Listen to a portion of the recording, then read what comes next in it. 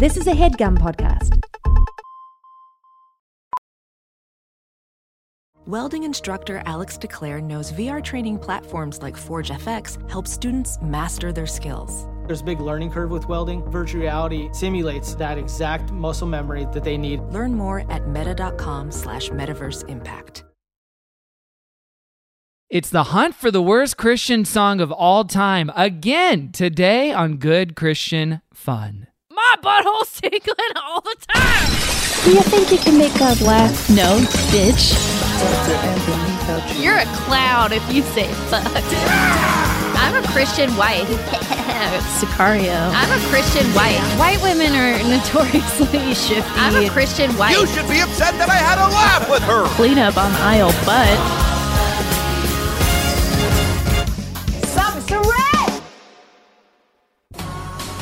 Our gosh is an awesome gosh. He reigns from heaven above with Mickey and Minnie and Pluto. Our gosh is an awesome gosh.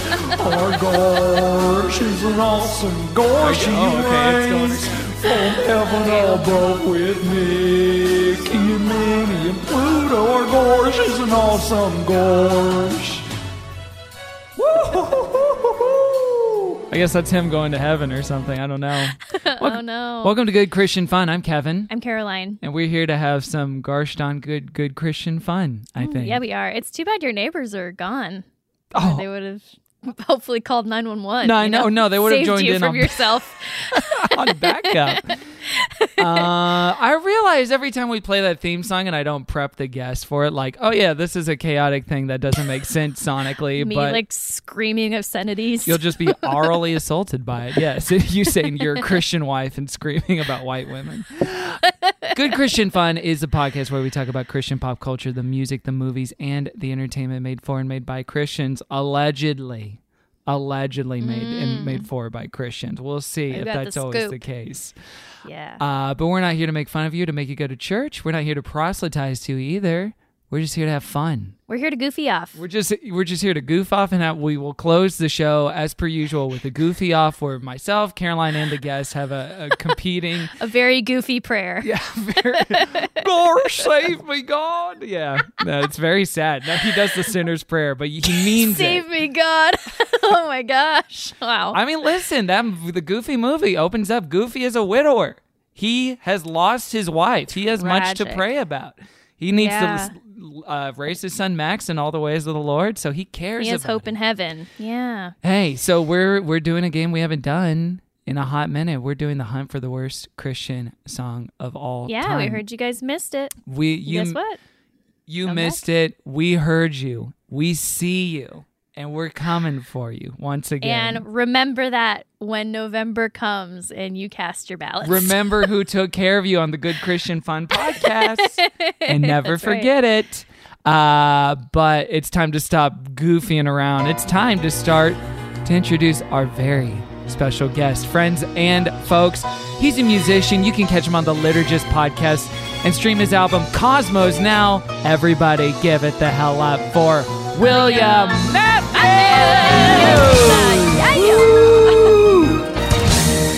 We're saved! He's here! He's coming down from the clouds into our podcast studio virtually on Zoom.com. Best intro I've ever had. Thank you. Oh, yes! Absolutely. Oh, gosh.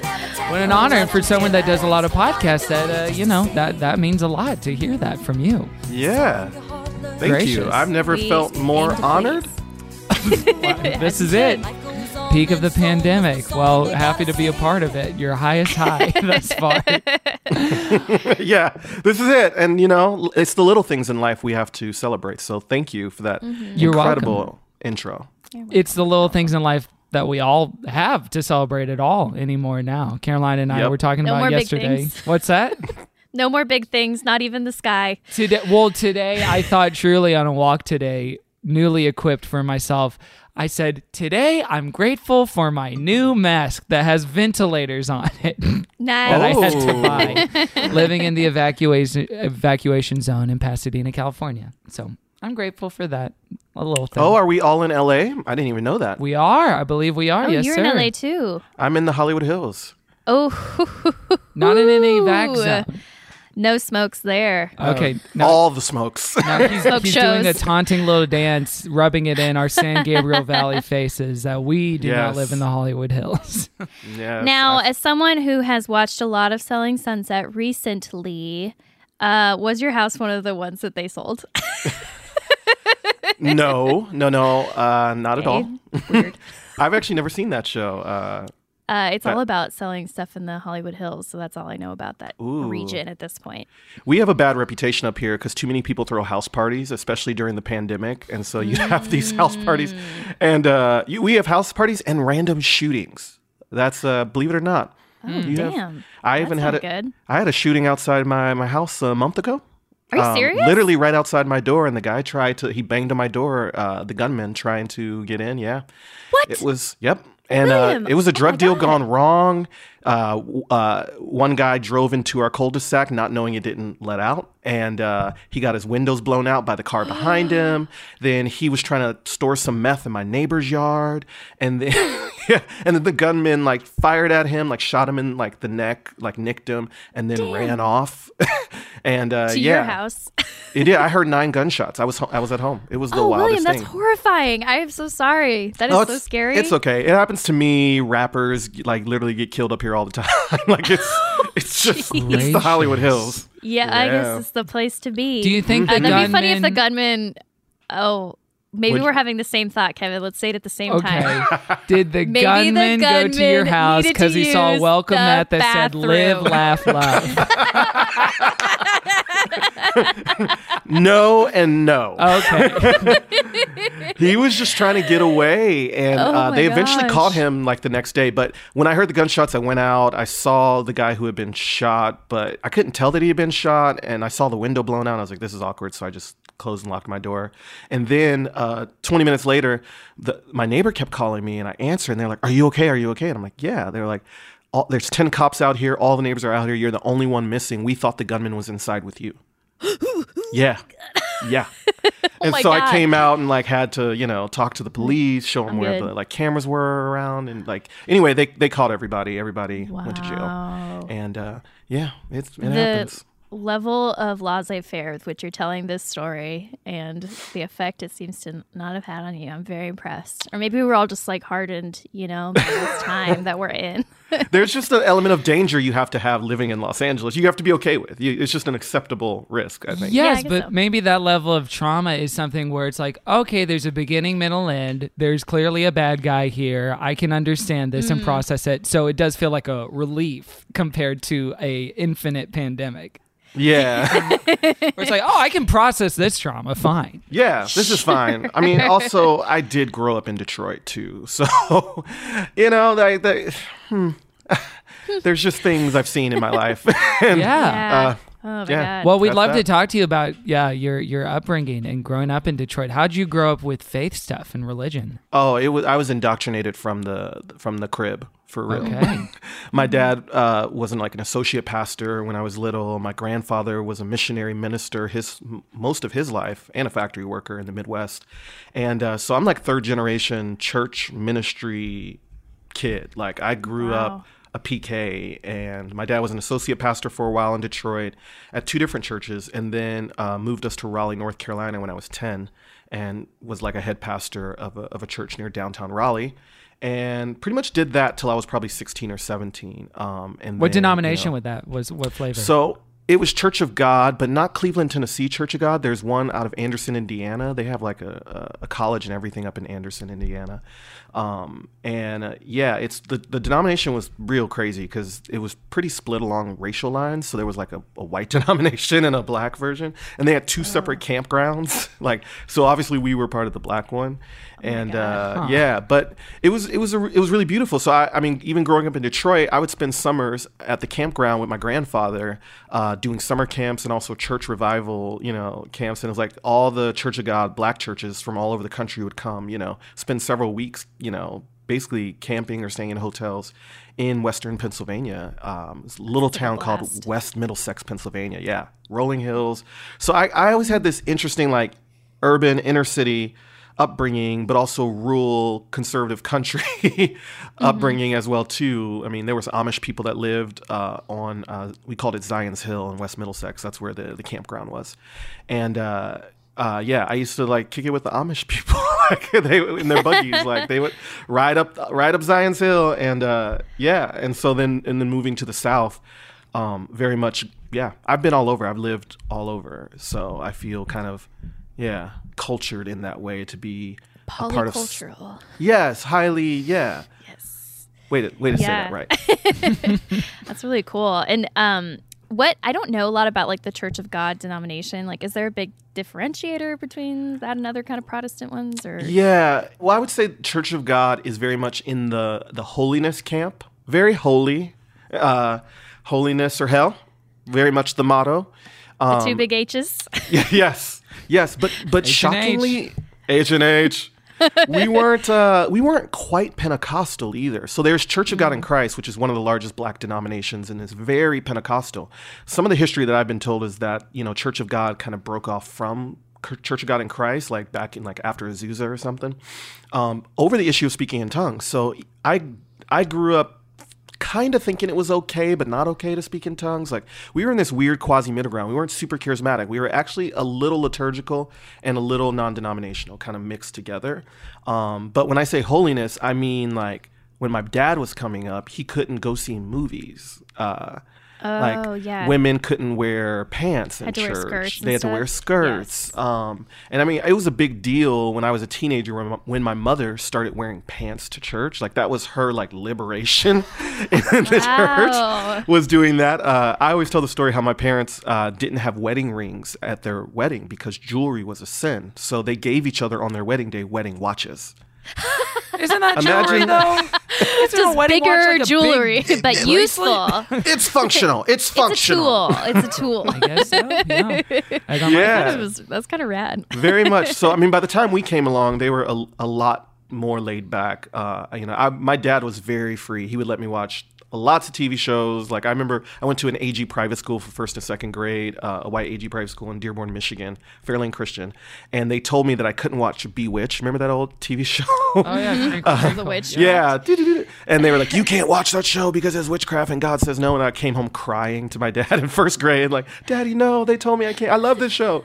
And I watch it every day after school. And my dad was like, don't listen to them. You can watch Bewitched.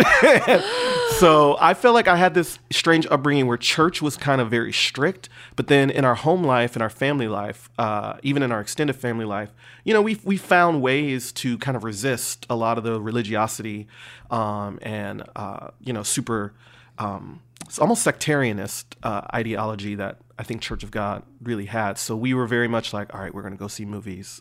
We're going to like do the things the church tells us not to do, but that's because, we're free. But don't tell everybody. So did you ever have a moment where you like felt like you wanted to tell on your parents, where you were like maybe more bought in on the rules than they were? Like, we can't, can't do this.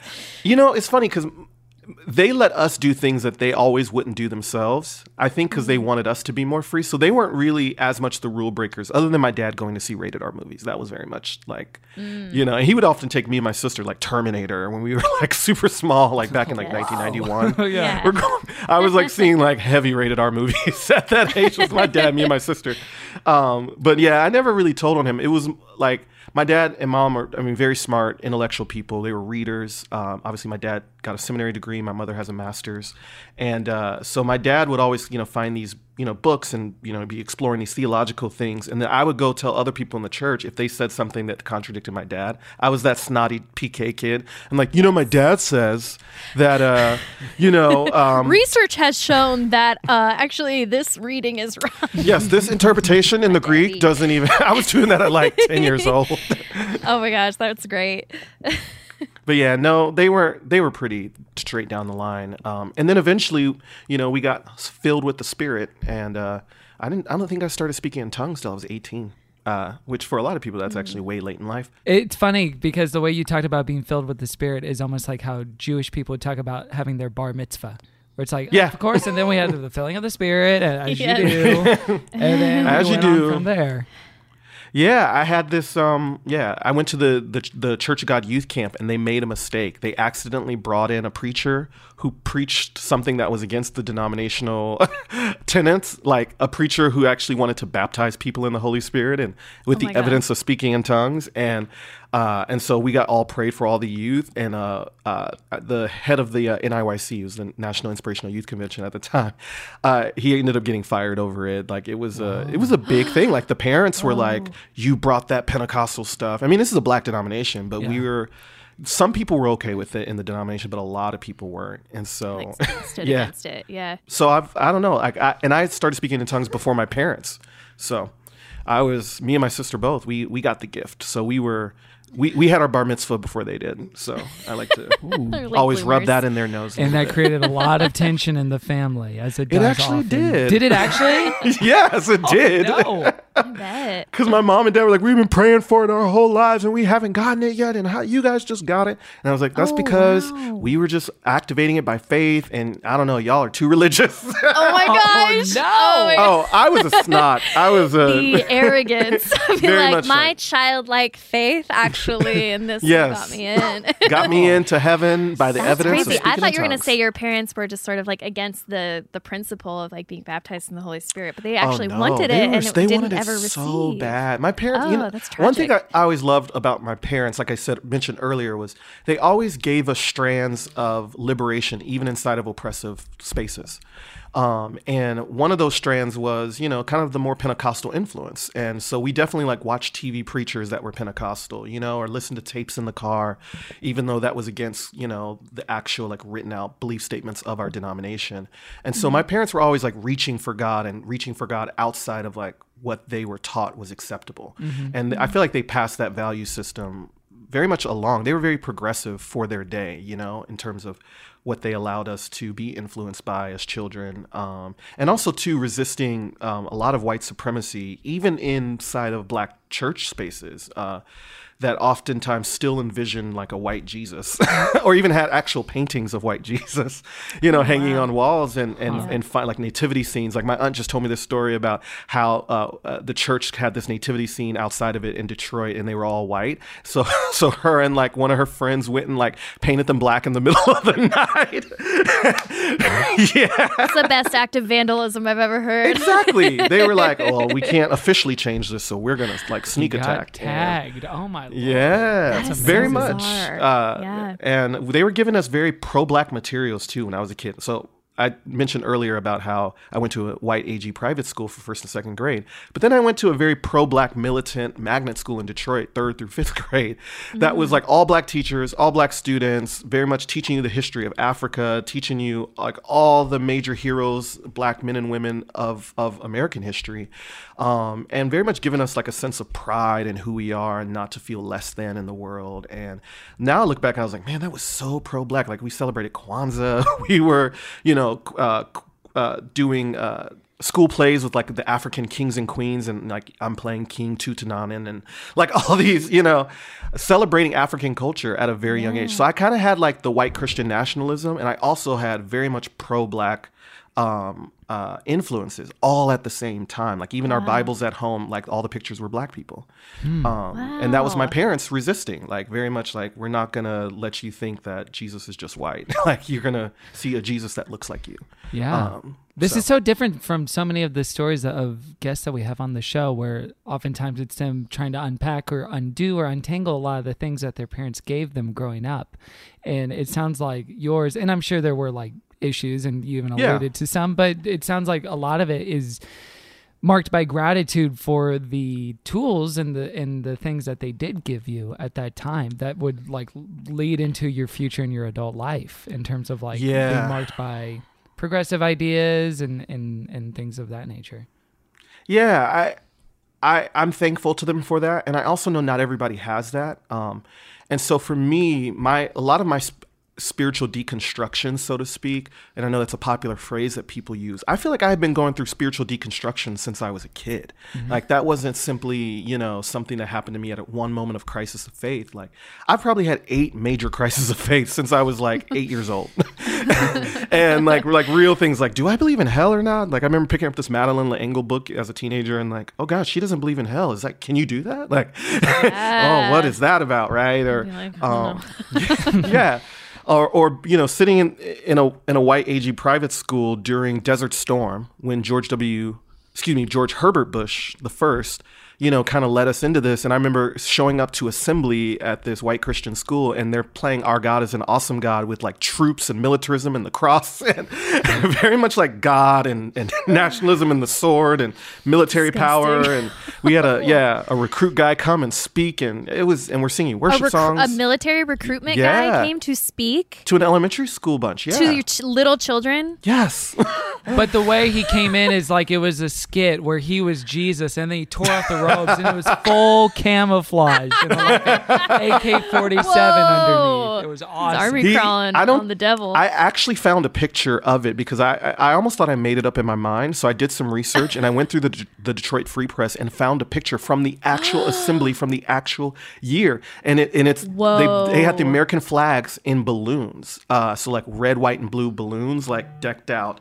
They spent some money on this decor. Very much. This big announcement. And that is so nasty. Yeah, so I mean, that was a deconstruction. Like having to process that as a kid with my parents. Like, hey, well, this is what happened at school today. Like, you know, those types of things. Being forced to read the Book of Revelation in 2nd grade, and my parents had to come down to the school and say, "Why are you reading this for a 2nd grader? We don't believe in your like." End time like theories, like you're scaring him, he has nightmares, like you need to stop. And so my parents were always, you know, defenders and fighters for our space to be who we are. And like I said, I know not everyone gets that, but later in life when I've had deconstructions, I feel like I had a model for how to unpack and wrestle through. It was tough, it was still hard, but I had a starting place where I realized not everyone always has that starting place. They're learning about ideas for the first time in their life. So for me in this era where everyone is very much pro-Black, it's like, oh, this just feels like when I was in 3rd grade again. Like it kind of like we kind of stopped doing that. It wasn't cool anymore, right? And then, you know, all the woke stuff started happening and everyone's like, this is refreshing, this is new. And I'm like, this isn't new. This is the same stuff from the 80s and the 90s. Black people were talking about. Yeah, it feels like everyone's catching up to where you were when you were a child.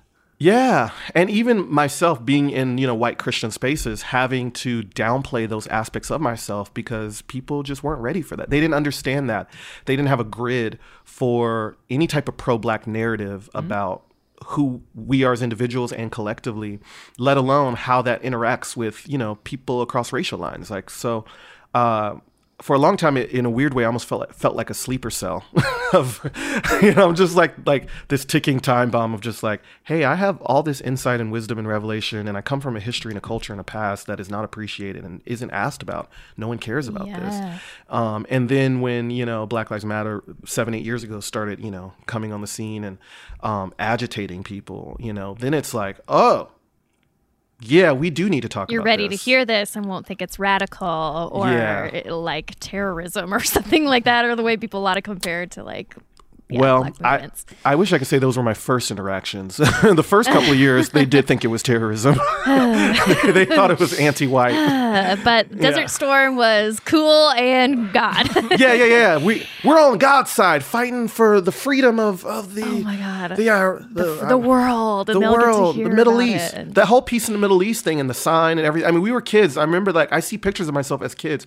doing like Peace in the Middle East as. I mean, it was propaganda. We didn't realize fully at the time how much of that was just war propaganda perpetuated through Christianity.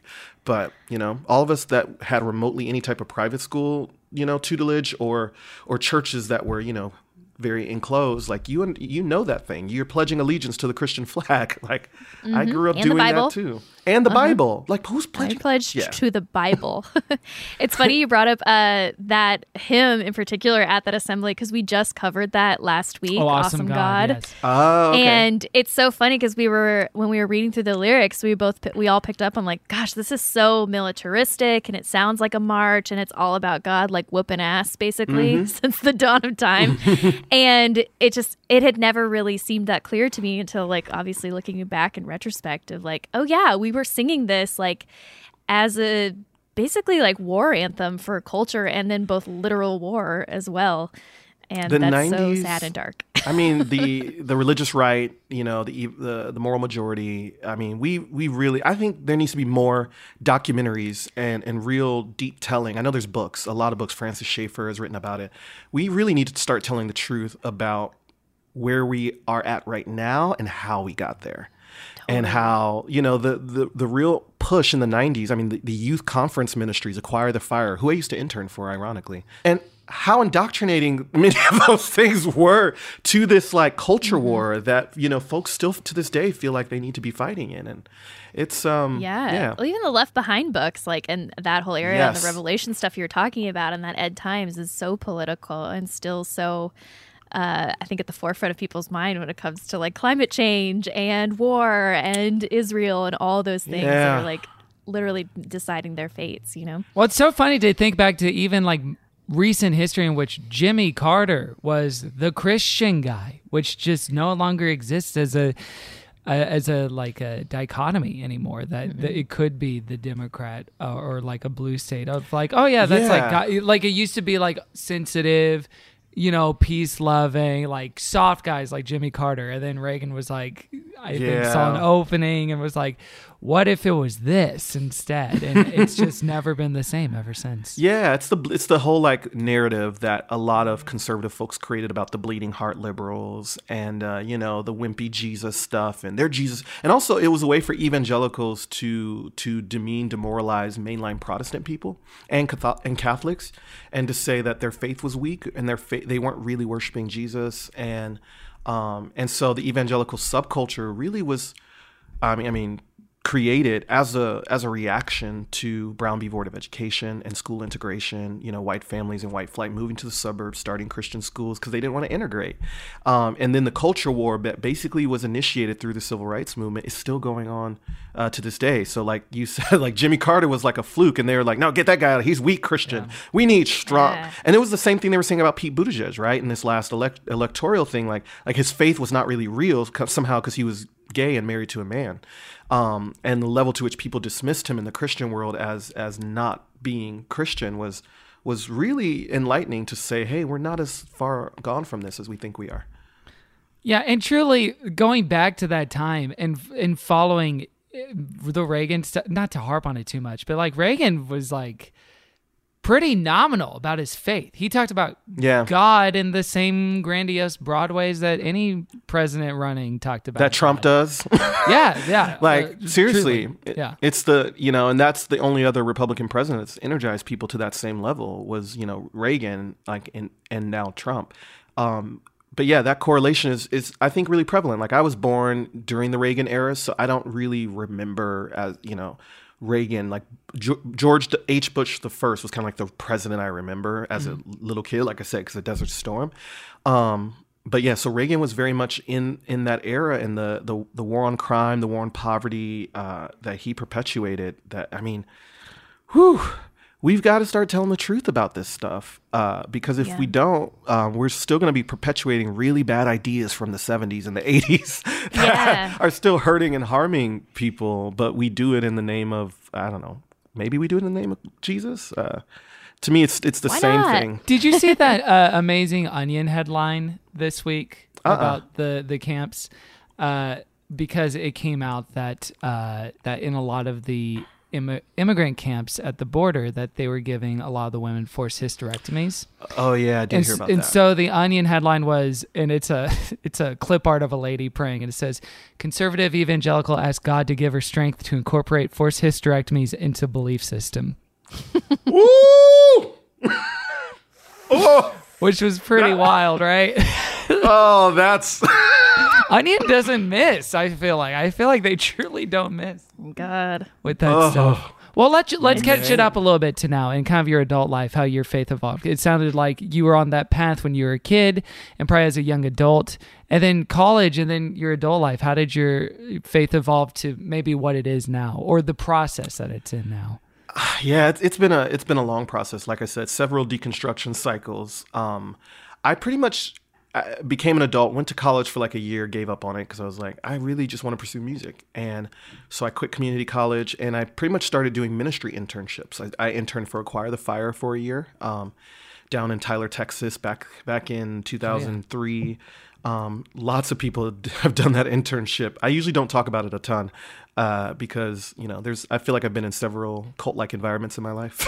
So once you're out, you're out. I was going to ask what that's like. Yeah, it's just like, close the book. No, thank you. No, thank you. I still have a number of friends from there, and we don't even really talk about it anymore. It's funny. But yeah, I did that. I went to, I did several different Bible schools, like took courses in Charlotte, North Carolina. Actually, somebody who's just in the news recently, I actually went to their Bible college for a little while, Rick Joyner. I don't know if you saw that Newsweek article that just came out. Basically, he, as a pastor, was saying that God was calling, basically conservatives to join militias to defend against left-wing radicals.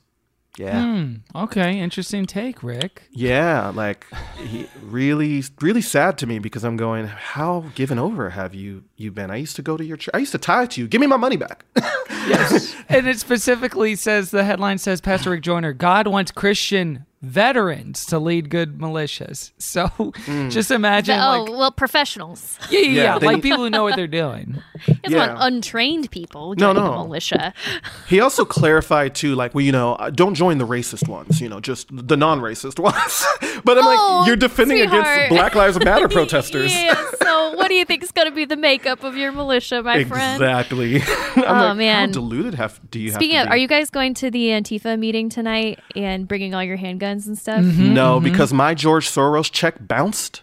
And until he sends me another one, I ain't going to no meeting. Yeah, but okay, William, I'm gonna link up with you. Did you get the email? The Bill Gates one is right on the way. If the source one bounces, Gates has been. Yeah.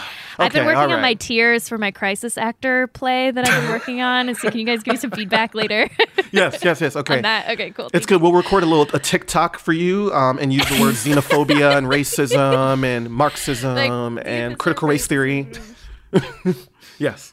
Absolutely. That'd be great. Mm-hmm. White women, right, cool. White women, let me talk to you for a moment. Wake up. Wake up. Conspiracy theorist.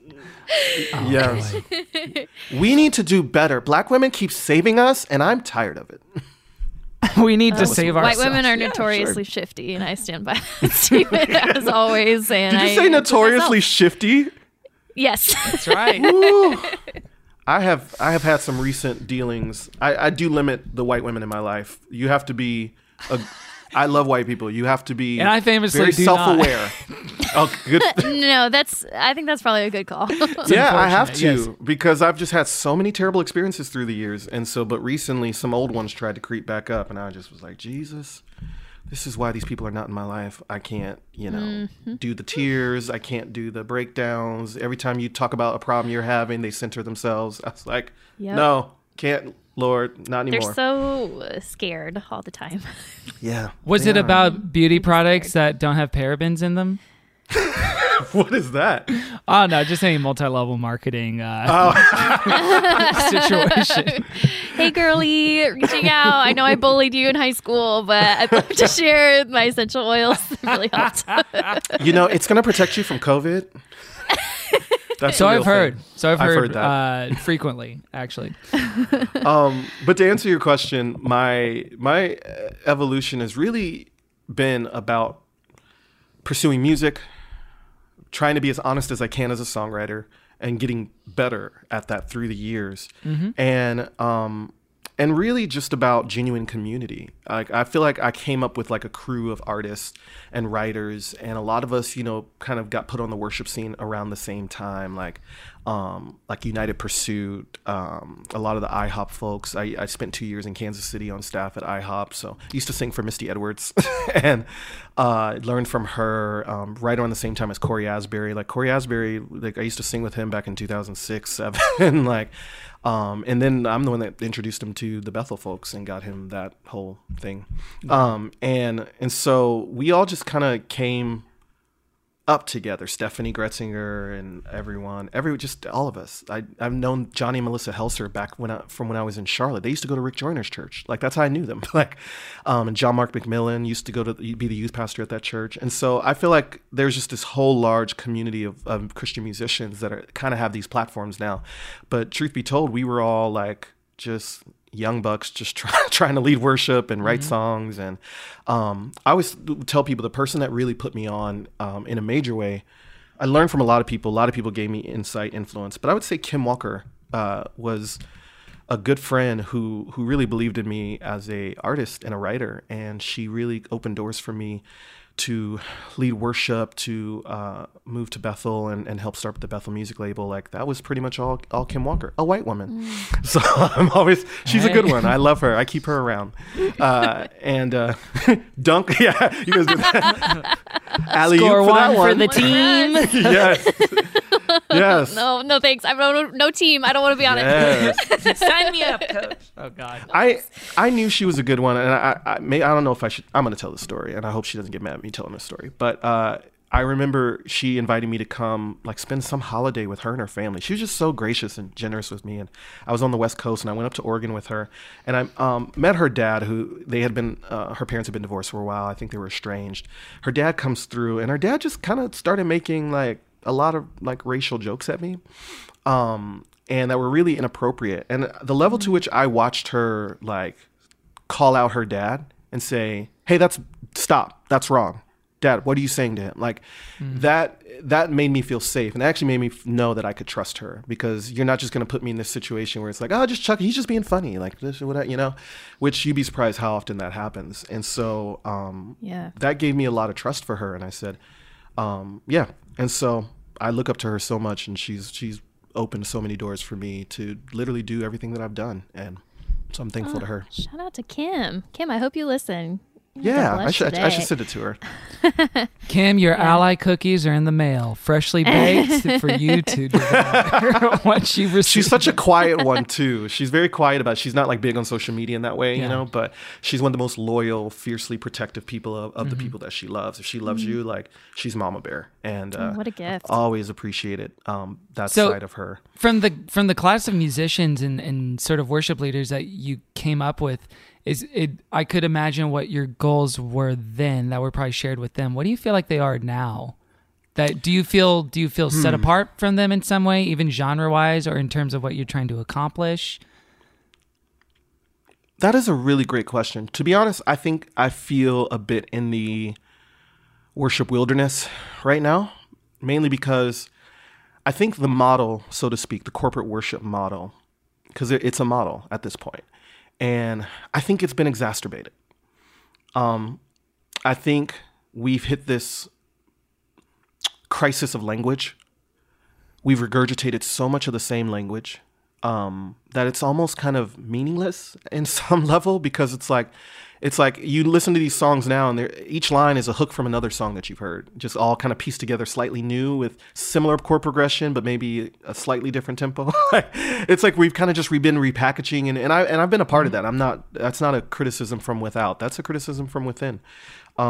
We definitely found a formula. It worked. It sold records. It, got people singing them in their churches. And now I think the question is, what does worship look like that incorporates justice, that is an outflow of justice, rather than worship that is abstracted to be about a God somewhere else and a worship of a God somewhere else, rather than a real worship of a God who lives on the inside of other people, including my enemies and the blacks and the Mexicans and the gays and the, I think we have got to stop looking upward and begin to look horizontally at people and really begin to sing songs that are indicative of people and who God is in people. But I totally put myself in the wilderness camp, because I've written a song or two or three maybe that kind of speaks to that, like my song We'll All Be Free. But there's something I still feel like en masse that's missing right now, and I don't exactly know how to articulate it fully. Especially because I think some of the dynamics that makes worship are the things that we we honestly maybe should be moving on from. So then how do we reframe worship in a way that is congregational, that people can sing along to, but doesn't paint the focus on a God outside of yourself somewhere else, but rather paints the focus on the God that's at work in the world. As 2 Corinthians says, Christ reconciling the world unto himself by not counting men's trespasses against them. Like, I don't think we have that real word of reconciliation yet, and that word of justice that is going to speak to the moment that we're in. So I think a lot of the doubling down in the Christian world, especially on the issue of racism and white supremacy, and I think it really is just folks are scared and they don't know. It's easy to do what you've always known and to repeat the songs you've always sang and to, go back to the old wells that felt like, it's like I remember in the church world, I usually hear this singing up to elections, where I remember a number of notable preachers kept preaching about, we got to hold fast to truth. The world is changing, but Jesus doesn't change, and let's just gather together and hold to our convictions. And I'm going like, but what about change? Is the Spirit not moving and breathing in a new way now? You'll say that when it's not election season, right? God's doing a new thing. But then when it's time for you want people to vote a certain way, or you're afraid of the world, it's like, we got to hold fast. The Bible's clear. And, there's this real doubling down, I think, that happens where when folks get afraid, they get into their isolated bubbles and church bubbles. And we sing those same songs, the same types of songs. And being a person of color in the worship music industry, man, that has been a trip, because one of the biggest things I've realized, and I know this is going to come across as an accusation to some, but I really learned early on that these cultures not only are insulative, white people really just want to hear worship music from other white people. They want somebody that looks like them, that's real pretty, and sings real pretty, and, has the right belief system that can be like marketed back to them. And that was a lot of my uphill battle in that world, as honestly at the time one of the only Black worship leaders on a major stage in like the worship world, was that type of resistance that I always faced. That no matter how good I sang, no matter how well my song was written, I just wasn't white enough. And the audience really, I just learned that over time, like, that some of the resistance I'm feeling is very much this. And then I was definitely celebrated in other ways too. I mean, almost every church I went to, they would tell me, "Oh, you're the first Black person we've had lead worship here." Like, that was common all over the world. And I'm going, thank you. Thanks. I guess you're cool, right? I know, and I love how that's so framed as like, where have you been? We've been waiting for you. Hooray! Yeah, like, why? Thanks what for happened? Finally showing I wonder who was in charge of all the decisions. Yeah, exactly. Yeah, it's what you're describing. I and tell me if I'm getting this right too, but in looking back at like the worship music that I grew up with, that was written by white people, sang by white people, had a very white supremacist vibe, in that it was about conservative values of like retaining a tradition, saying that the tradition was ancient, even though it's really ahistorical. It was very recent and new, and they had redesigned it for this. And it was to like comfort the comfortable.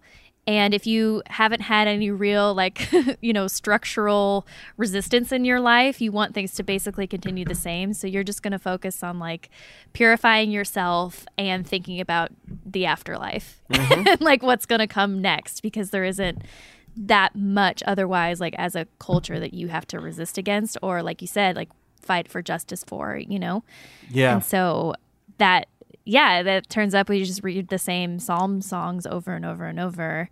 And don't incorporate the same chord progressions over and over, and just disregard the needs of so many. That passage in Amos always comes back to me, and especially in these last few years where God's just like, I don't want your songs. I want justice. And there's something about that indictment from the heart of God that I think we're not wrestling with in a real way, and we're just so comfortable feeling the tingles, the worship tingles in our own bubbles, feeling good about ourselves. And Jesus is my pep talk because I'm afraid of the world. So I get my little fix in, and he makes me feel good, and, doesn't ruffle my feathers, and, maybe calls me to, die to myself in certain ways, but definitely not in actual tangible ways that look like loving the poor. Yeah. And until we can, move beyond that, I don't know. I think we're going to stay stuck in this repeating cycle. I mean, it reminds me of that Brene Brown quote of like, my healing is your healing connected to the healing of the rest of the world. And it's very hard, I think, to capture that. And the first song that did come to mind when you started to talk about this idea and the difference between a horizontal versus a vertical songwriting was We'll All Be Free, which I go to a church that's been fortunate enough to put that into the rotation. But yeah, that's a really nice.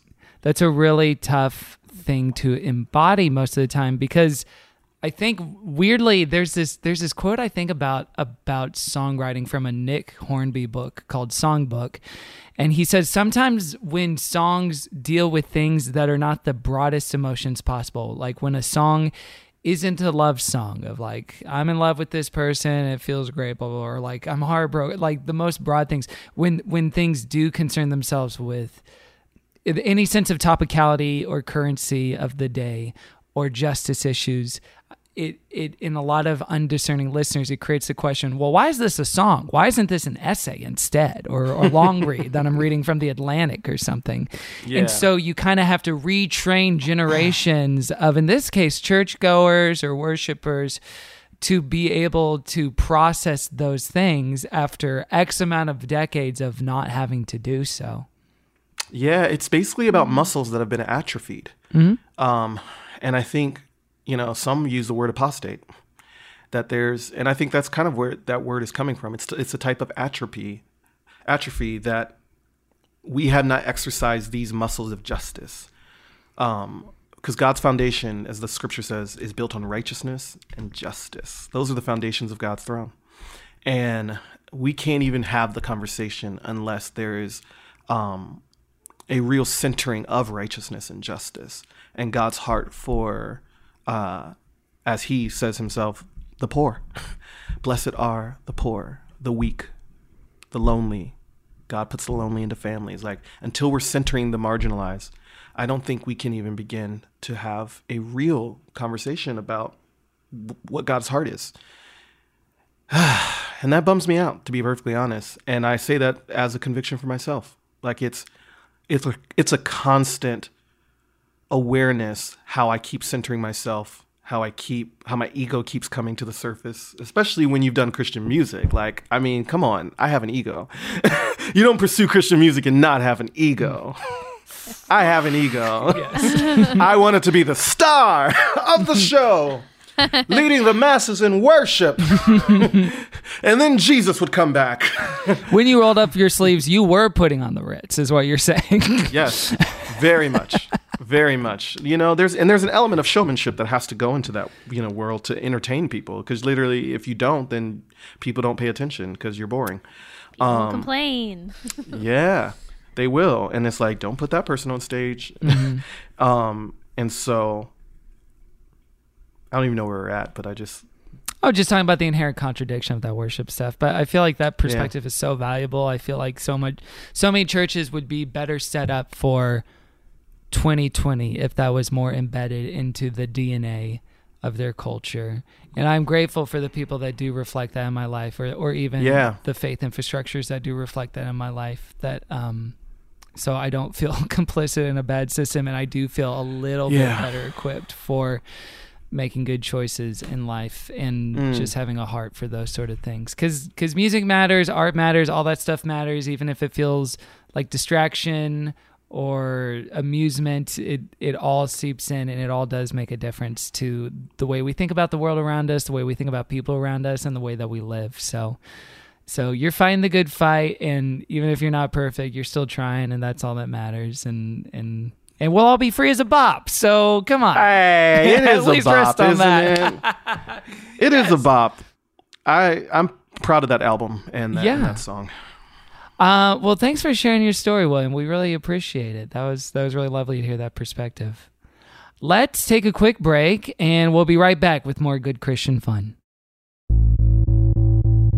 This show is sponsored by BetterHelp. Now, imagine a world, if you will, where you have an extra hour in your day.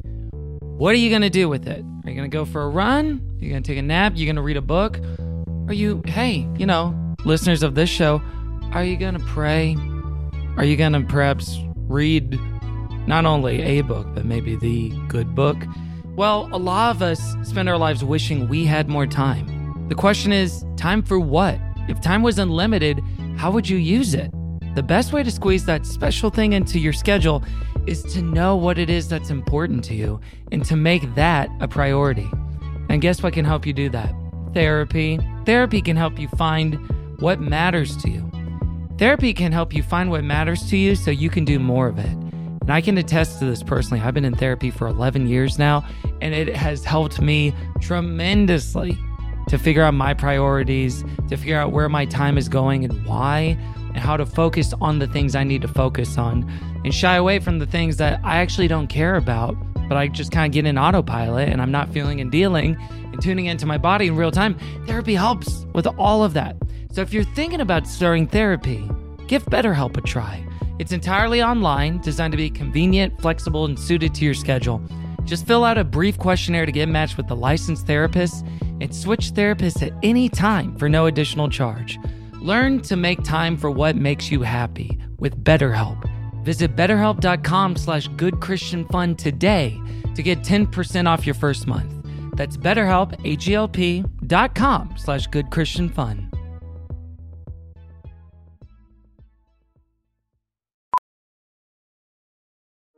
Welding instructor Alex DeClaire knows firsthand how VR training platforms like ForgeFX can help meet the demand for skilled workers. Anywhere you go look, there's going to be a shortage of welders. VR training can help welding students learn the skills they need to begin and advance in their career. The beauty of virtual reality is it simulates that exact muscle memory that they need. Explore more stories like Alex's at meta.com/metaverseimpact. Welcome back to Good Christian Fun. It's time once again for the hunt for the worst Christian song of all time. The worst!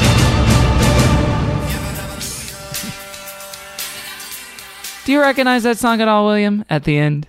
Yabba Hallelujah. Cartoons by Mr. Chris Rice. Mr. Chris Rice. I want to know. I want to know your exposure and your history with contemporary Christian music, gospel music, all that stuff. Obviously, you know your worship music because you helped shape it in our lifetime. But what about all the rest? I did. Like I said, I mentioned earlier, my family, we had a mix of influences. So I got some very light Christian contemporary influences. My dad used to love to listen to Focus on the Family on the radio. So all those like Adventures in Odyssey, McGee and Me, like we used to listen to those radio tapes. My dad would actually buy them sometimes and have them sent to us. And we listened to those. And then through that, you're hearing some of those, Christian artists. But truthfully, I just grew up listening to gospel music. I didn't listen to Christian contemporary anything till I was in my early 20s. Yeah. So for me, it was black gospel. That was pretty much it. I knew of DC Talk. I think I'd heard Jesus Freak. That was it. Like, other than that, there was no Delirious. There was no Hillsong. There was no, like, Darlene Check Hillsong, back in the 90s. There was no Maranatha, no Vineyard at all. No Newsboys. No Newsboys. I had to get a crash course when I was about 19 or so. I started going to a white charismatic church and led worship there. And so they were playing like Audio Adrenaline, Delirious. Like I had to learn all these songs that everyone had already been listening to. Even Out of Eden. And it's one of those things. There's TV shows like this and there's movies like this where if you didn't listen to it or watch it at a certain age, past a certain age, it will not connect. I've found that to be true of certain, pieces of media. Yeah, Amy Grant just doesn't connect with me. I'm sorry, guys. Nothing about it draws me No, in. I was with you. Caroline, for a while. he's throwing stones at the queen. How shall we defend the throne? Honestly, though, like I think I would love Amy Grant if she didn't even make music. I think that's really how I feel about her. It's just like I like her as a person. The music is fully incidental for Caroline. It's just Yes. vibes. It's It's vibes. just accessory, to hit what I get from her as a person. Oh, you friends with her? Not yet. Head. Oh, Yeah, okay, in a way. okay. No. Good. I heard When I've she's spent great. enough I know time in people that Nash. know her. They love her. Everyone says she's an Really? amazing human being. Yeah. See, that's what I'm talking about. So Yeah. one day, Something about her. I believe it. I'm prophesying it. You're gonna be Hashtag praised. Amy Grantifa is how we've referred to her on the show. And, 21. we'll see her at the next meeting, I'm sure. Talk about somebody though who caught Christian hell though. I mean, her. Woo, Jennifer I Knapp. know. Woo, like some of I these know. women have just gone. They have been torn asunder through It the seems Christian so machine. tame now too, of like the things that they did to even merit Oh my such God. like uproar. You know. Yeah, the one of the latest stories to come out with this, a few listeners brought this to our attention, but Michael Passions from Avalon was kicked out of the group for being openly gay. And no. he shared his story with another former member of the group on her podcast, Melissa Green. And my God. so that's definitely worth listening to and checking out. But yeah, definitely That's so takes a funny. re-listen of Testify to Love. Hey, I mean, how many other people though are in these bands that are secretly gay? At least two that I can think of. Oh, bless you. Oh, Michael bless you. Tate. Oh, William's coughing. Oh, he's coughing up the store. Oh, it's contagious over Zoom. Oh, no. Yeah, maybe one day we'll know or we'll find out. I don't know somehow. who. Have no clue. Listeners, You might have to play edit this, that out. Play this podcast backward, and maybe you'll find out. But you know what? We're going to talk about different musicians today. We're talking about, this is a game called The Hunt for the Worst Christian Song of All Time. William, we're on the hunt for the worst song. We got to find it. We're looking through all the treasure troves of the 70s, 80s, 90s, and aughts to see where it may be. And what we do is we listen to two songs, and then we have to decide which of these is better, or if you want to be negative about it, which of these is worse. So today it is a battle of the titans. It is Michael W. Smith versus For Him. And the Michael W. Who? For Him. For Him is a quartet of dads who are a vocal band in Christian music. And so this is from 1986 and 1992, respectively. The first song is from Michael W. Smith. I'm going to put the lyrics for you guys in the chat window if you want to refer to them. The first song up for us is a song called Rocket Town. I really like this synth pattern, though, actually. Yeah, so do I. Rocket Town from the album The Big Picture in 1986. Friday night affair, and in the city heat, always a party there, along the sordid street, and it was guaranteed the place to be was Rocket Town, Rocket Town. The drinks are 2 for 1, inside the crowded bars, the girls would make the run, out on the boulevard. It was a yard, a place we lived the ways of Rocket Town, Rocket Town. Hang around by the street light in the heart of the night. I love it. Here's where the story picks up, though. There came a certain man, a stranger to the crowd. We didn't understand what he was all about. He walked a different pace, so out of place in Rocket Town, Rocket Town. They made a fool of him. They teased him when he speak, but when they knocked him down, he turned the other cheek.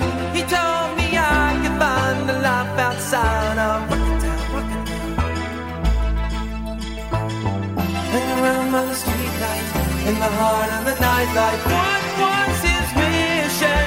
Where was he going? Why was his heart light always glowing? All I was missing, he stood there holding. What was his secret? Could I know it? It's quite a tale so far.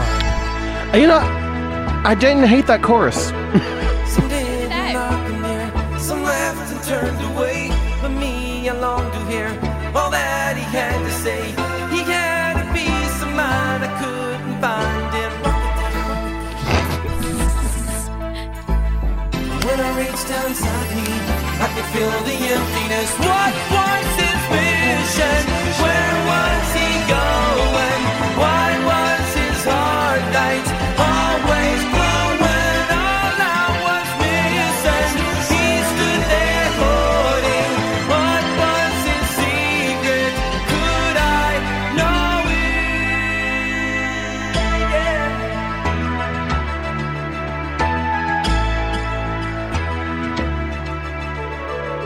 He said it's in the heart that change it comes to be.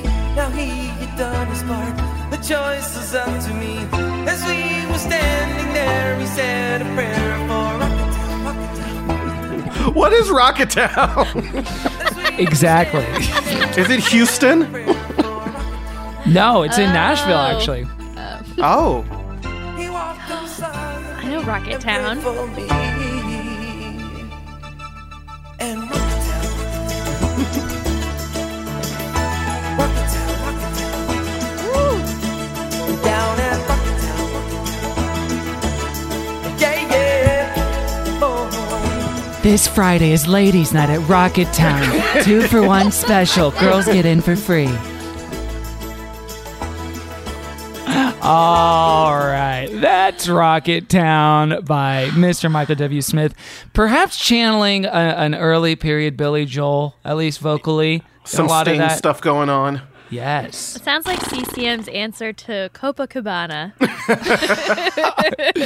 It was in Rocket Town. Yeah. So Rocket Town is Dark Knight. It's a real place, William. That's like a skate park / concert venue that he owns and operates in Nashville, Tennessee. Oh, so he was literally just like promoting one of his businesses?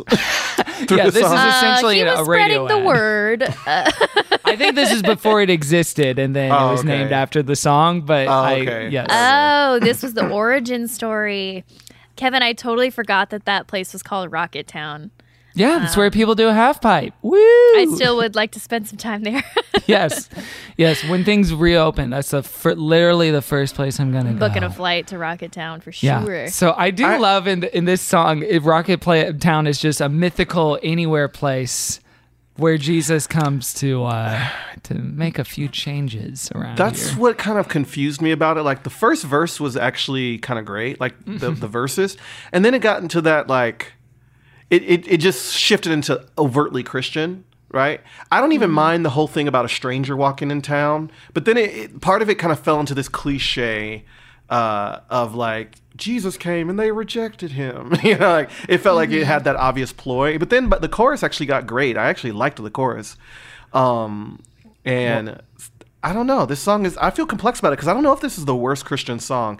I mean, as somebody that used to have to hold worship auditions, you know, for a megachurch, I have seen worse Christian some songs. stuff. I'm talking about like the Voice, Idol, American Idol, but worse. Cause Oh man, because they would sing their original music when they auditioned, is what you're saying? sometimes original music, sometimes, you know, they're just doing basic like Chris Tomlin songs. And whoo.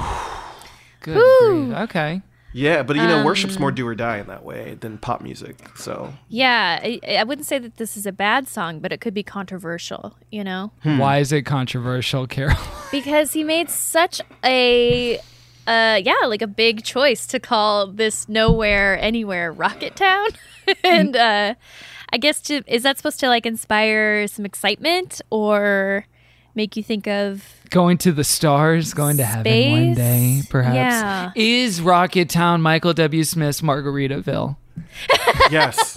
And Very literally much, yes. that he opened up a franchise of he the actually same did name. open up Margaritaville. You know, I give that guy so much credit for being able to, take a song like this and making it into a profitable business. Absolutely. Yeah. It's So a you got to physical give him props place. at least for that. Yes. Not If everyone I don't get can to do visit that. Chromatica in 5 years and ride the Chroma coaster, then Chromo that's a waste of coaster. time for Lady Gaga. Springsteen, I'm still waiting for Jungle Land to be opened up, the amusement park of my Oh my dreams. gosh, Kevin would move in. He'd become the executive director. Oh, good grief. Jungle Land. But yeah, you're right. The song also does tip your hand pretty quickly on what he thinks about this stranger, and where his stance is on it. Yeah, I didn't know if he was in love with the stranger or if it was Jesus at first. And I was like, oh, he means Jesus. I didn't know if he had a crush there on was this some guy. romance. And Yeah. Then, no. You have to imagine some people did have a crush on Jesus in that position. And that they were like, I shouldn't, but the guy's got charisma. They did say, the Bible supposedly says, that we wouldn't desire him. That's the prophecy from Isaiah. So some people believe that he wasn't good looking. Which But made people are attracted to power, right? And confidence. I cannot worship an Uggo. True. If this is true, this destroys my faith system. I need a Jim Caviezel Jesus, and only a Jim Caviezel. Give me those icy blue eyes. Or in 2020, maybe like an Oscar Isaac Jesus. I could work with that for sure. Oh my Caroline gosh. just melted on the Zoom call. Okay, so that is Rocket Catch Town. me praying on my knees every day. How I'm about doing that? nothing less than Michael B. Jordan Jesus.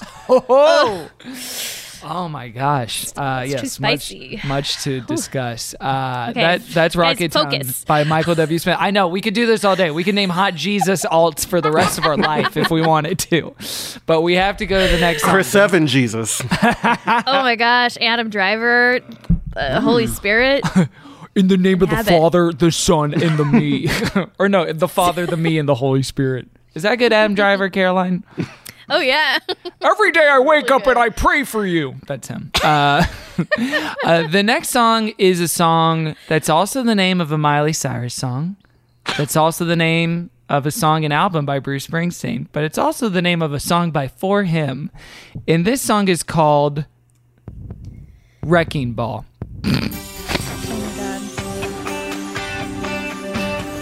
So let's hear what the metaphor is here.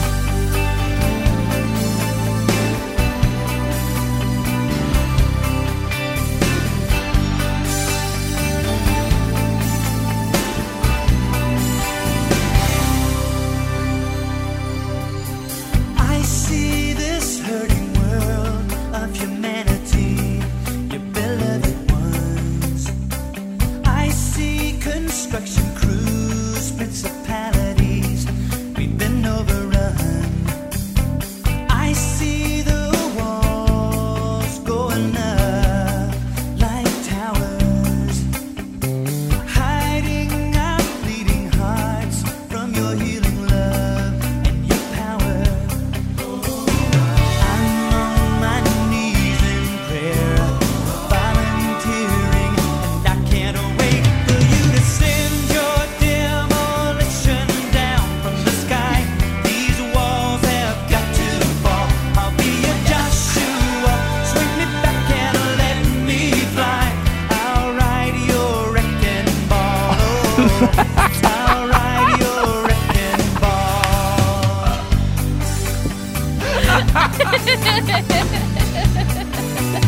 What's wrong, William?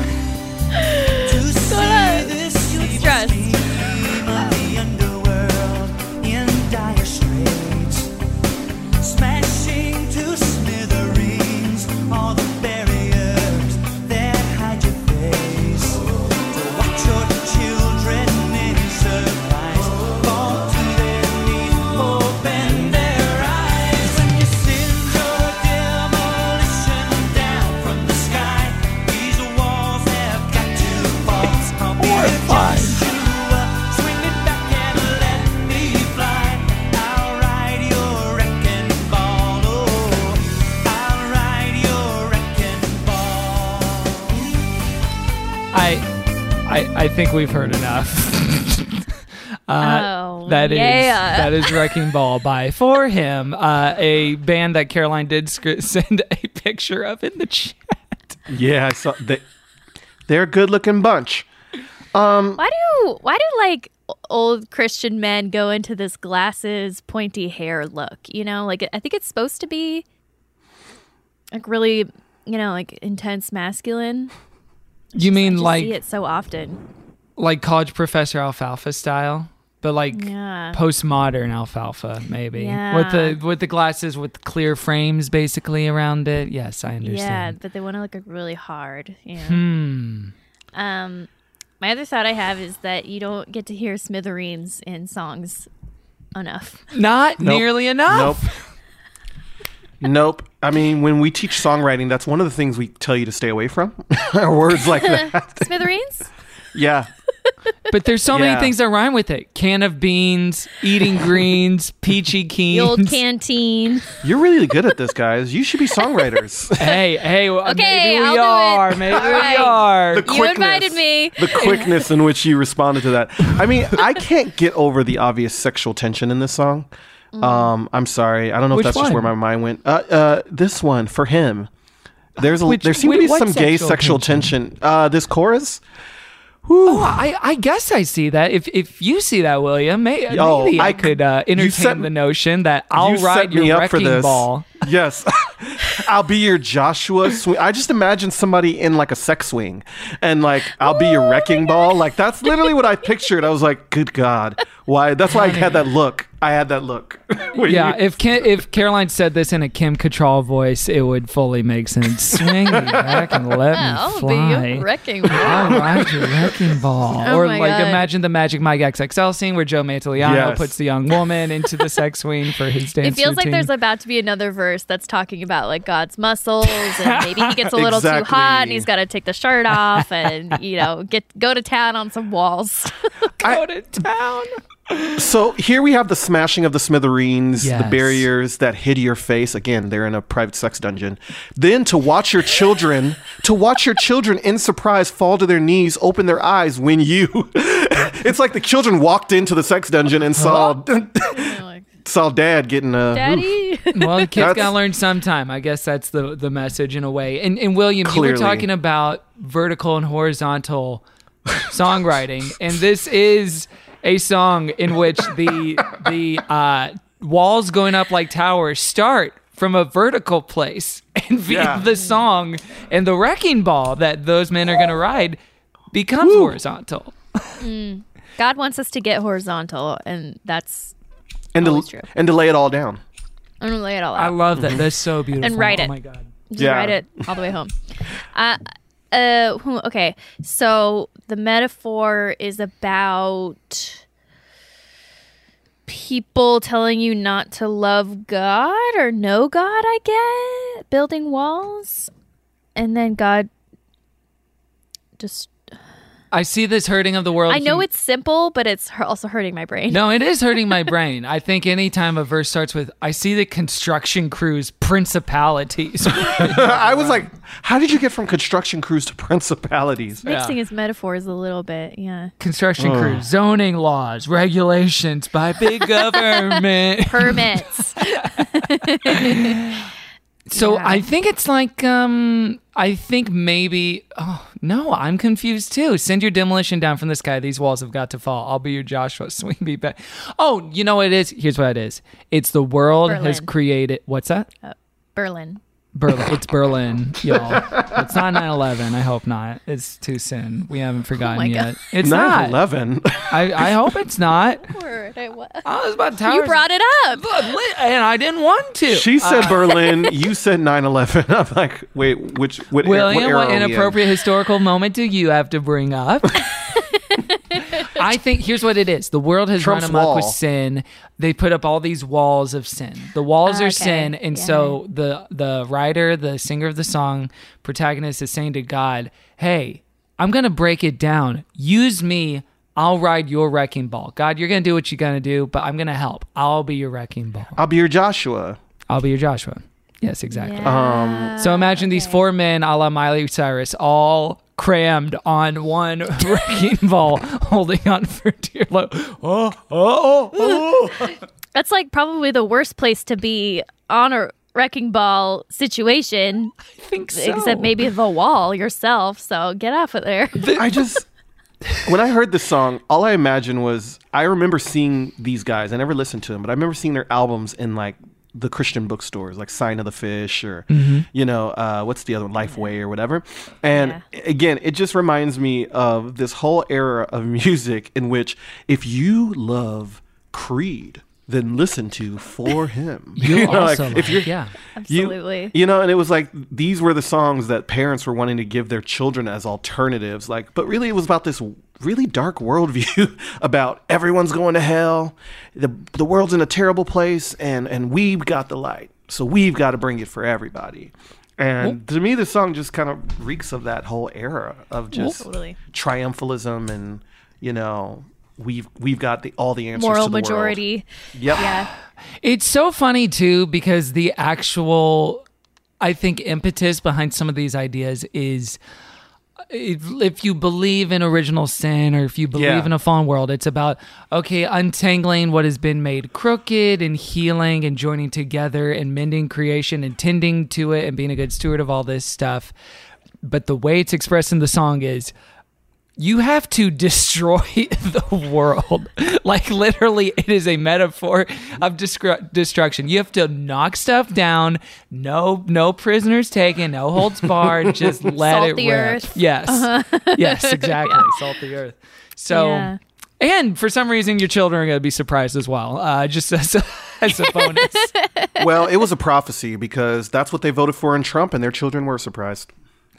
Their And children there are were walls. surprised. Okay, he just brought out a lighter for that show. Wow. Oh, Scorched Earth take from Mr. William Matthews. Well, friends, I think it's time to vote. Which is the worst song, Rocket Town or Wrecking Ball? Rocket or Wrecking? Are we voting or is just the people listening? No, it's We're going to be voting. us. We decide. We're Now- the Electoral Now, College.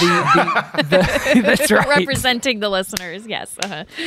And Caroline and I's votes count as, 5 each, and 5 times William, 3? you get Yeah. 2. Oh, And that makes as much sense as our Electoral College, thank you. I where appreciate California the has accuracy. 2 senators for 40 million people, and like 30 other states have, 60 senators for their people. Caroline, Damn, what do you Kevin, think? Spitting facts. Okay, what's the... Okay, I think that Rocket Town makes me feel amazing, and like I really feel like it accomplished with me what I needed it to. Very bewildering in some cases, but also it just sounds like a good place to be. And I like that Rocket Town isn't the problem. Rocket Town is good. But Jesus will still come to he'll meet you at Rocket Town. Rocket Town is whatever you want it to be, man. It's a state of mind. I like that I can have both. I can have my cake and eat it. I can spend time at Rocket Town. I can also meet Jesus there. That seems nice. Wrecking Ball, I think, is worse. It is, it's violent. It is just violence. And It's literally violence. And I don't stand for that. Okay, Caroline. William, what say you? I agree with Caroline. Wrecking Ball does not live up to the awesome Miley Cyrus song entitled Wrecking Ball, where she was naked on it. I would much prefer that as a Christian. That was cool. than For Him's version of Wrecking Ball. Sorry for him if you're listening. Sorry I made an analogy to gay sex. I'm so sorry if that offends you. But look at this photo I sent and apologize to them. yes. Hey, For Him. And listeners, Photoshop these 4 men on the ball alongside You and your Miley. dad. Pointy boys. You and your dad cuts are. I apologize to all of them. Yeah, and Forgive you. I forgive you too. Back to writing my review for Plugged In magazine. I will join. I will make this a landslide victory for Wrecking Ball. Oh my goodness gracious! Yeah, Rocket Town is malleable. It is an invitation to imagination. It can be about maybe it's about falling in love. Maybe it's about a carpenter who could do some funny tricks and had some crazy ideas about the society that we live in. Wrecking Ball is, yes. It's also a shout out to the enduring legacy and power of Michael W. Smith as a songwriter. That even when like some of his lyrics are a bit cheesy, like, when you're dating it back all those years, you're still like, he was a good songwriter. Like, yes. I'm just looking at the songwriting quality, like as a writer, and I'm going, no, Rocket Town actually like mostly holds up. It does. Wrecking Words Ball I'm sure does you not. didn't plan on saying tonight. No, I didn't. His mind. No. He's such a sweet man, mind. though. He actually is a sweet man, and I've met him. He's nice. Oh, that's but like lovely. he's a good songwriter. I mean, Yeah. I'm sure he has some bad. I have bad songs. Everybody has bad songs, but like Michael W. Smith. Hey, knows I have how bad to write. songs. We all have bad songs. I have bad songs. Even Caroline has bad songs. Caroline, can you, I don't just for believe my that. amusement and pleasure, do an impression of Michael W. Smith singing Miley Cyrus's Wrecking Ball? I came in like a wrecking ball. Oh boy! Well, you know what? His voice. It's incredible. It endures. His Not right. his voice endures forever. Shout out to all of our Patreon subscribers for nominating both those songs. Our elder board on patreon.com/goodchristianfun. And we're going to put this poll up on @ChristianFunPod, and you can vote for whether you think Rocket Town or Wrecking Ball is the worst song. So we encourage you all today and this November, get out there and Pokemon go to the polls. And Corn Pop was a bad dude. It me. that's, of course, Hillary Clinton saying Pokemon go to the polls from 4 years ago. Joe Biden saying Corn Pop was a bad I dude. saw someone mention that you need to update that with Joe Biden playing Despacito. That's just us playing Despacito, though. He's not like, huh? Does he cue it up or anything? Yeah. He does like cute. He it. says it like a phrase. He says, muy There you go. bien, or whatever. Something equally sensitive. I love the horn section. It looks so like bad on the surface, but then when you realize the guy from Despacito was hosting, and so Joe queued it up like in response to him, like kind of. I was like, that makes a whole lot more sense because everyone's isolating it as like he's pandering to the Hispanic vote, and I'm Yes, exactly. I think he was making a contextual joke for somebody in the room. It was good. Yeah. It's almost as if Twitter.com flattens context in a completely unnatural way that's going to destroy democracy. Stop saying stuff like that on this show. Sorry. It's too much. Okay, it is too much. So we gotta wrap it up. We're dimming the lights. We're lighting the candles in here, Matthews. See? I know. I did it. It's because I was looking at the display name and I got messed up. Oh boy, we're dimming the lights. You always see my last name before my first name. Why is that? I know, and that's white supremacy, and I repent of it right now. And I'll be the first. I'm being funny. I take responsibility. We're not here to promote ourselves or our projects. We're here to lift them up to the Lord as a loving and humble sacrifice. And so we start, as per usual, with Miss Caroline Ely. What's up, Rocket Town? You can lift me up at Caroline's Farts. It's Rocket Town every day and night. Only rockets, only fun. And today I'm going to lift up an Instagram that I enjoy called Fat Art History. If you're an art lover like me, but you don't always see different sizes of bodies, this person just curates fat bodies in art. And it's beautiful and it's amazing. And I just really enjoy it. It's very encouraging. Lovely. Thank you, Caroline. And then we'll turn it to William Matthews. So you can find me at William Matthews X on Instagram or at William Matt 2Ts22 on Twitter, where I talk that shit and post those photos. Verified, baby. Got the blue checks and all. And excited to announce my new documentary entitled We Don't Give Up. Comes out Monday, September 22nd. You can find it at theliturgist.com/Arctic. And we go to the Arctic Refuge and talk to some indigenous folks about oil drilling and climate change. So it's a real fun adventure with myself, Michael Gungor, Jamie Lee Finch, and Science Mike. So check that out. Hey, beautiful. What was the impetus for making that? Why did you decide on that as a topic for a documentary? Because the Arctic is being drilled in, or being leased to be drilled in by oil companies, and if they start drilling, it's going to disturb the natural habitat. The porcupine caribou who live there, and the Gwich'in, who are an indigenous tribe nearby, they have been living off of the land for thousands of years, and if the herd goes, their primary food source goes. So it's a time-sensitive film because unless we have a change in election this November, unless Joe Biden wins, these lands are going to be sold to oil companies, and we're pretty much going to wipe out one of the last indigenous tribes in northern Alaska. Oh, man. Well, everyone check out that film. It's urgent. Yeah. And you can lift us up. Oh, I got to lift up my own stuff. Why am I skipping to that? I just got so urgent. What? I Never skipped to skip the it. end of the show. Come on, let's hear it. What's going on? Thank you, William. You can lift me up at Kevin T. Porter everywhere. I'll lift up frickin' I'm Thinking of Ending Things, the movie that, let's just say, I'm thinking of ending things a lot these days, ever since I saw it like a week ago or whatever.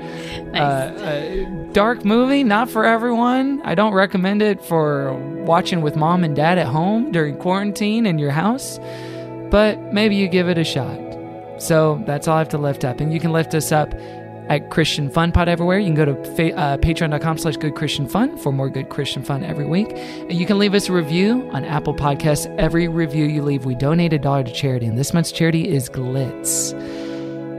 William Matthews, thank you so much for joining us on the show today, sir. What a treat, a joy, and a pleasure. Thank you so much. To worship alongside you today. Yes. Thank you, Kevin. Thank you, Caroline. You guys really are good Christian fun. Yes, finally someone said it. We've been waiting. Yeah, no one ever says it, you know? That we, like, it turns out, and we've been waiting. That was going to be our finale, but, like, turns out the real Good Christian Fun was you. Yeah, can you give us a couple different readings of that? I was going to do it like the radio show. Hey, everybody, it's William Matthews, and you are listening to Kevin and Caroline at Good Christian Fun. And then can you do the Mickey Mouse one? New drop. Hey, y'all, when I'm in Pasadena, I kick it with my good friends, Kevin and Caroline from Good Christian Fun. They're the coolest cats around, and I want you to listen to their podcast. The more you know. Thank you, William. Okay, there's nothing left to say except for, and all of Pod's people said, Amen. Amen. Amen. Let's Amen. Amen. Amen. We're not in the right key, but it's fine. Yeah, we're harmonizing in different keys. It's great. Let's go out. Let's go out with a big old smithereen-inducing bang with Wrecking Ball. And everyone, find something to wreck in your life. Whatever sin is in your life, find it and just beat it down and just absolutely smash and destroy it, whatever it is. Ride that ball so hard. And we'll see you next week. Goodbye. I see this hurting world of humanity, your beloved ones. I see construction crews, principalities, we've been overrun. That was a HeadGum podcast.